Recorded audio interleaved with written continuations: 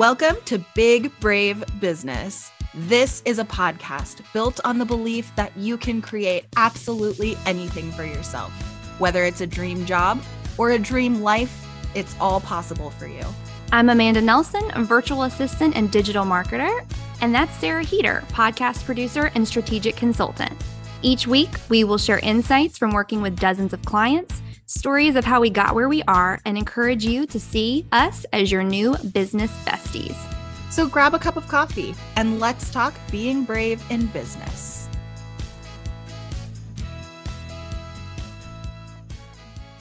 Welcome back to Big Brave Business. We are so excited to be back again for another week. Thank you for joining us. Yes. Hey, Sarah, how are you? I'm doing really well. You know this because you are I hate saying you're my virtual assistant, but we always talk about you being a virtual assistant on this podcast. So, but you're part of my team, and man, I have just been cranking out some work these past few days. Yes, and if you don't follow me on Instagram, I did share this over there, but if you don't follow me on Instagram or if you missed it, then I did the entire PodFox website like myself. I just sat down and just whipped it out.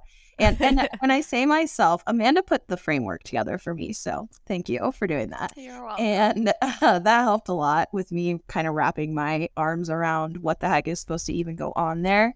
I cranked all of that out. I updated the branding for almost all of our old resources, from like Sarah K. Heater branding to PodFox branding. If you're new here, I've been doing business in the past just as Sarah K. Heater. This past year has been a transition to a company name, which is PodFox.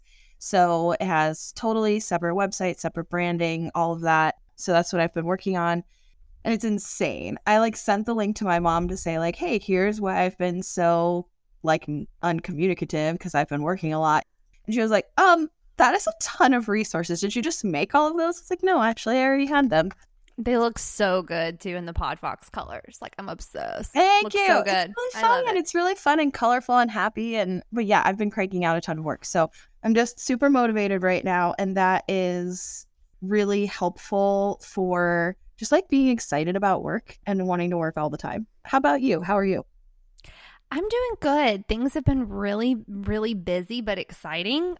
I have gotten the opportunity to work with some new people on some new smaller projects, which has been fun. Yeah, things have been really good. I will say it feels like I'm doing a ton of work. You know, those weeks where you feel like you're doing a ton of work and you're there's nothing to report. Everything has just been a lot of projects getting completed. A lot of my clients are out for spring break and then the next 2 weeks.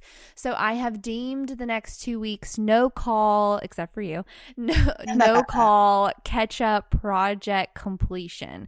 I'm getting all those projects knocked out that I've been working on for forever, or just things that I want to get ahead on. I'm really trying to just get a ton of stuff knocked out so that when all my clients are back from vacationing, it's just a whole lot more easier on me. So nothing new and exciting to report, but also I'm working in my pajamas for the next 2 weeks, and that alone is very exciting. No, I totally hear you. First of all, I pretty much work in my pajamas even when I have meetings, but I have been doing this thing this year where since the start of 2023, each month I block off a week or so of the month to take no meetings, and I have them reserved on my calendar for the whole year of what week.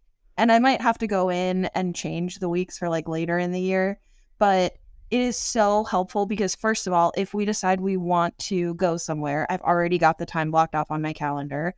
And second of all, yes, you need the catch-up time. I mean, the meetings can really get away from you. It's just like in corporate where it's tons and tons of meetings can keep you from actually doing the work. That's pretty much exactly how I feel. I will say too, when you work from an hourly standpoint, it really does limit the amount of work that you can put into when you have an hour allotted for a meeting. I could I could, while a meeting is going on, I could be uploading a video for a client, I could be updating show notes, etc. And I just feel like there's a ton of projects that I could be doing instead of just being limited to the hour that I'm on the call, if that makes sense. I'm just so much more, and when I'm on calls with clients, I'm super engaged. So it's impossible to multitask. So not only is it just, oh, there goes an hour of a meeting time, but it's also the ability that I could have been doing multiple projects at once, wrapping up multiple projects. So I am not on your level yet, but I seek to be like you. Right now, I just have, basically, I take 2 days non-negotiable of the week, no calls. But I'm trying to get where I have Wednesday, Thursday, and Fridays, I have no calls. And then Mondays and Tuesdays are my call days. But I had a ton of clients have big programs launch right before they left for spring break. So we've been insanely busy with those, very hands-on. And I'm so excited for all the clients and all the work they put in. You've had a ton of big stuff come up. So like I told you, I think things are starting to slow down, which is really good. But I am super excited for what we're talking about this week, which is our baby entrepreneur stories, how we got started, what was our first experience as an entrepreneur, all those things. And I think what led up to it was this past week, we got to talking, we were texting about first jobs. Was that what it was about? And I started talking about how I used to have a business before. I think you just mentioned, I know why. Because you were talking about people who are following you on social media who have been part of your network for the entire duration of your entrepreneurship journey. And you alluded to a business I didn't even know you had, which led to this whole conversation where I was like, what? Do I even know you? We are supposed to be business besties. And I didn't even know this entire part of your life existed. So it led us down a rabbit hole of how long have you kind of been an entrepreneur and what have your different entrepreneurship endeavors looked like. And I really feel like for a lot of us, and I think if you're listening, I wonder if this is true for you too, where we tend to be the type of people who have been entrepreneurially minded like for as long as we can remember. Do you remember as a kid any kind of I want to sell stuff or like what was that like for you? Okay, we're going to kick it way back and then I'll speed forward in baby Amanda's life. But I remember being in elementary school and thinking to myself that if I would save my lunch money, that by the end of the week, I would have X amount of money. Again, I think I've talked about it a little bit on this show, but I didn't grow up with a ton of money. So for me, I was always thinking about money. I can't remember a time where I ever didn't think about money, didn't consider money. It's always played in my mind. When I hear people talk about the fact that they didn't know about bank accounts and things like that until they got older, I'm like, lucky you that you didn't have to think about things like that. But I was always very aware that the more money I had, the more successful I would be, or the more I was able to do, I'll say that. So I remember being like in elementary school and thinking to myself, if I saved the 75 cents that I used for my lunch, by the end of the week, I'd have X amount of money and I could save that up to get art materials to sell artwork to like my teachers, to my friends, I remember feeling like I could do this. I could make this into a business and make more money. Where that came from, I honestly don't know, but it was just always in my mind of, I could do this and I could make more money. Of course, I did things like lemonade stands. My family was very supportive of that. My dad had a furniture store growing up, and he was always very entrepreneurial minded as well. He worked at the railroad, which the small town that I grew up in had a lot of corporations. And so he worked there, and then he worked in the paper company for a long time. And he also had the furniture business, and he would let me come in and clean the floors. He'd give me money. Like, I just remember being very young and always wanting to find ways to make money. And that's my very first memory of being an entrepreneur. What about you? Yeah, I think as a kid, I definitely had that mentality of I could make anything into a business. And I wasn't successful at it. I wasn't making money, but I had ideas all the time. And anytime I learned how to make something, it'd be like, people like this. I could make it and sell it. I specifically remember doing this with those like pot holders that you could weave. Did you ever do that? Oh, yeah. Like, yeah, like the loom. And I was convinced that I could sell them. So I started this whole empire of I'm going to like create all of these different color schemes and all this. So I have all this inventory, and I never freaking finished them. So I had all these, like, I ended up abandoning the project, and I had this like stack of unfinished pot holders in a million different colors that sat in my closet for years. So yeah, I feel like I was always having that mentality of like, if I could figure out how to make that, I could sell it. If I could. And it's like, okay, how would I pitch it? How would I market it? I was always, I didn't know those words, right? But I was always thinking that.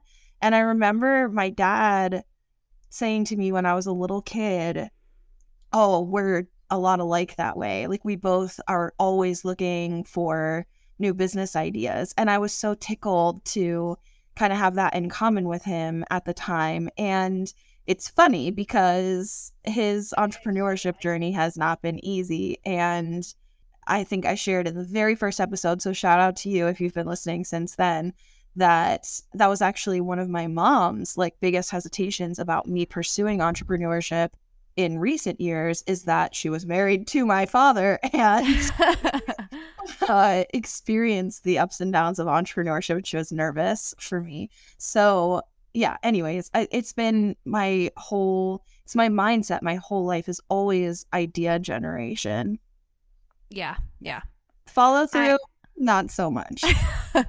Well, you were also like a child trying to make pot holders, so I feel like you get a pass on that. I also am thankful too, looking back on it now as an adult. I had a lot of adults give me a lot of opportunities to learn and to work. I remember I had a dance teacher. I was really big into ballet. Like, if you would have asked me my senior year of high school, I was like, oh, I'm going to be a prima ballerina. That was my goal. And I remember I had a dance teacher who was like, if you want to pay for your classes, you can assist. You can come in and assist, but you do have to be here at this time and you have to stay here this long. And I remember I was like in middle school, and I would help assist with the younger girls and boys for that matter, but the younger classes. And I remember thinking, now looking back on it, I'm like, part of me wonders if it's because they knew that I was financially struggling, but also I wonder too if it was just that they may have saw something in me, a willingness to like want to earn my own way, that they gave me that opportunity. I also, we've mentioned this at a previous episode, worked at a summer camp, and that was offered to me. I didn't apply to do that. It was somebody asked me, hey, would you want to do this? Opportunities that I never probably would have looked at for myself. It makes me realize that I could give that opportunity to other people too. You know what I mean? It just really makes you, like, all those small experiences really added up to my journey along the way. But so fast forward a little bit, tell me, what was your like first entrepreneurial endeavor as like a semi-adult? Actually, before I go to semi-adult, I'm going to match you with middle school. Because in middle school, I started babysitting. And when I say I started babysitting, yes, sometimes for people I knew, but I also started putting flyers in everyone's mailbox in town. Like, you're not actually allowed to do, but that's okay. I was a middle schooler. I didn't know. And then I also built websites. I was in an after-school web club, learned how to like write HTML and CSS, and then really like flourished from there, self-taught. And there were a lot of like local businesses that needed websites, and not build a lot of them, but I built out a few web pages for people, which translated in high school to making people's AOL Instant Messenger like extended profiles. Do you remember how like people would have a link? This was like link in bio before link in bio. Like your AOL Instant Messenger profile would have like just a limited character amount, but you could link stuff. So people would put links to a miniature website where they could build out like an extended profile. So my best friend at the time actually and I also, like, we started a business together where we built a bunch of templates and sold them for AOL Instant Messenger extended profiles, which then became MySpace profile templates that we would sell like MySpace code that by the end of high school / early college. So that like web design thing, she and I were both in the same after school web club in 5th grade. And then it just totally took off from there. Like that is crazy. That's really cool. Like I didn't have none of my hustles until I was like, I think a senior in high school. Did I ever get like a technical side gig, which was like photography? You're out here writing code as a fifth grader, like a boss. Yeah, it's funny because I don't know. I'm not sure exactly what year I probably started doing it for money. I think like 6th or 7th grade probably. But once we taught ourselves, if you know anything about web design, once we taught ourselves CSS, it was a total game changer. And I mean, when I say we did this, we literally opened a blank notepad document and started typing. And that's how we built websites back then. So now, like by high school, people were using like programs like Dreamweaver and all these other like web design things. Dreamweaver. I know. And it was way out of our scope. We were like, we're hard coders. We don't know how to do this. So yeah, anyways, it is funny to your point to think back about how the technology part has been part of my story since I was a kid as well. And I like don't necessarily think of myself as a super techie person, but here I am with like these tech businesses. So yeah. It's very true. Yeah. I remember starting to do photography, and that was a really good example of someone giving me an opportunity. Somebody gave me a camera and was like, hey, you'd be good at this. And I was like, really? Okay. And I remember having a BlackBerry, and I used to take pictures of everything on my BlackBerry. And I was like, stellar quality. Let me tell you something. People are probably trying to buy those, like millennials are crying because Gen Zers are out there trying to buy old BlackBerries to get rid of iPhones because they're coming back around from what I hear. But anyways, I started doing photography, and that really paid a lot of my way through to get me to move out of my small town. I did photography to get out of my small town, and I went and I moved about 3 hours from home, and I got a job working at a hair salon, and I was doing photography on the side. And looking back now, it made all the difference financially for me as a baby 18-year-old trying to like find my footing in life. It's just crazy how you find businesses when you're open and entrepreneurial minded when you need them. You know, like I found being a VA because I needed something else. What my corporate job was not fulfilling to me. I was not happy, but I was open to it, and it found me, you know. And I think all of the things that I've done have been given to me in a way when I need it the most, because I was open to it. I looked for it. I was willing to work for it, you know. But yeah, when I left college, I did not have a great experience at college whatsoever. And I moved back at home to kind of regroup. And I met this person, another opportunity to work in a store in downtown in the area that I was born and raised in. And I had the opportunity again to learn how to paint furniture. And I did that for about 5 or 6 years. And I grew a successful business. I was teaching painting classes on the weekends. I had a lot of custom work. I loved it. To do it in the small town that I did it, now looking back, it was very successful.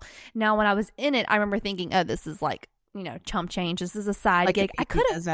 Right. But looking back on it, I wish I could kick myself because it was actually pretty successful considering that the population of my small town is like, I don't know, the size of Stars Hollow. When you, good reference. Gilmore Girls. When you sent me photos, honestly, I thought it was mind-blowing. It looked so cool that you had, because to clarify for people listening who did not know you then, because as we established, there are some people who have been the real ones supporting you since then. It's very true.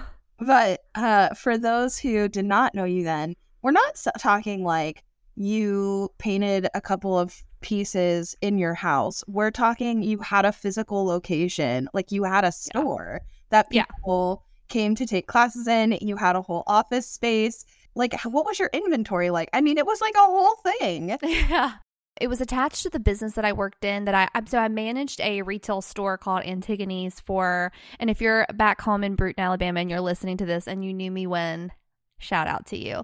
But I managed that store for about 6 years, and the owner of the store sent me to North Carolina to be educated by the best, the GOAT, Annie Sloan, who was the original creator of chalk paint. I'm not going to get into chalk paint here, but it was a big deal at the time. And so she let me work out of the back of the store. So I had like my own little quote unquote storefront. I had an office. I had a big warehouse and all that. So like inventory wise really varied because it was totally up to me to go out and get the pieces. So scouring yard sales, going to thrift stores, buying pieces on the cheap, finishing them, making sure that all the knobs match, things like that. And then I also took a lot of commission pieces, and those were done by like how much time did I have each month to dedicate to that, but I mean, it was my full-time gig. I did pretty well. I was living at home at that time. So looking back on it, I'm like, girl, why were you complaining about bills? Like you had money coming in. Like I didn't have half the responsibility that I do now, but it was good. Yeah, it was a really good business, and I did that. But before I even started doing that, I had a online clothing boutique. Shout out to you if you were around about 12 years ago when Lovebirds Boutique was rocking and rolling online. I shipped internationally. It was awesome. I really, really, really loved the work. I loved doing it. Looking back, I'm like, oh, you should have kept it going.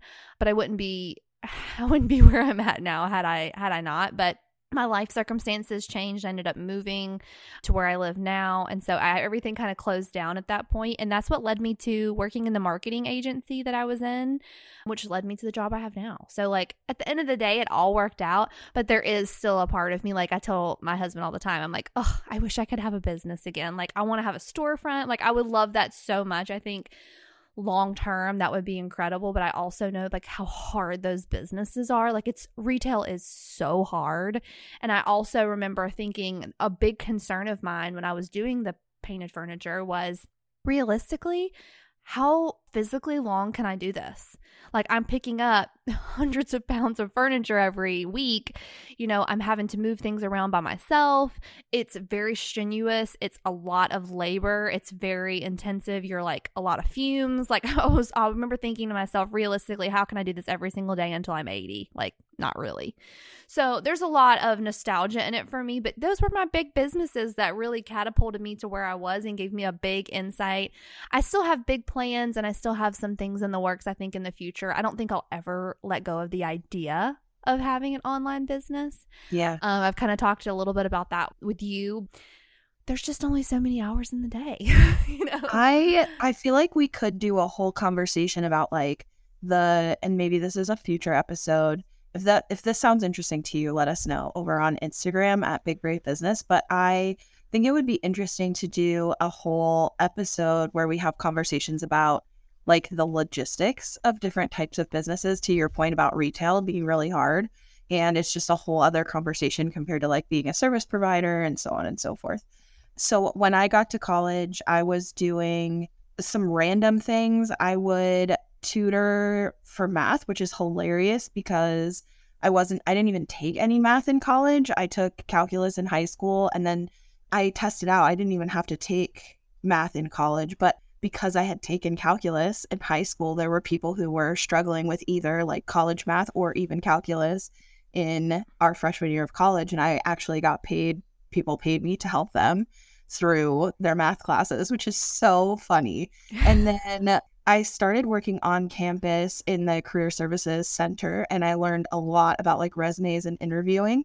And I kind of established a reputation like among my friends, my sorority, etc., as the resume girl. And I loved resumes. So people would come to me for help with their resumes in the Career Center, but they'd also come to me outside of my job and offer to pay me like directly. So I started helping people with resumes. I would get referrals. And honestly, I was still doing resumes and mock interviews for people on this quote unquote on the side until this business, like my podcasting business, got too busy for me to continue offering that. Like I still get referrals from people who are like, do you still do this? I have somebody, or so-and-so gave me your name. Like I still get those messages and I have to refer them out because I just don't have the bandwidth to do that and podcasting. It's such a different a different direction. But yeah, it's what's funny to me, And I think this is interesting. I feel like it's different from my story to your story, is that I had a mindset that all of the stuff I was doing was on the side. Anything that I was doing was it's to make a little money right now, but none of it is permanent. None of it is long term. I can't trust entrepreneurship. I can't trust like myself. And I have to get a quote unquote real job. And then this is like, if I want to do stuff on the side, I'd love to be able to build something that's thriving, but I didn't actually believe I could. I really felt like, if I really like reflect on how it felt inside, it really just always seemed like I have a million ideas of things to do on the side, but I have to have a real job. I don't know. Does that make sense? Like, I didn't actually believe I could build a thriving business that would be as successful as having a quote unquote real job. And I definitely never believed I could be a serial entrepreneur and like build businesses and sell them, which is wild because now that is like a dream. Yeah, that makes sense. I think because I knew very early on that college wasn't going to be my route, and I knew that, I guess because I didn't know what my future looked like, I was willing to try anything. It was more from like a desperation of, I don't know what I want to do with my life. I like books, I like art, I like photography, I like food. And so I was more like, what am I good at?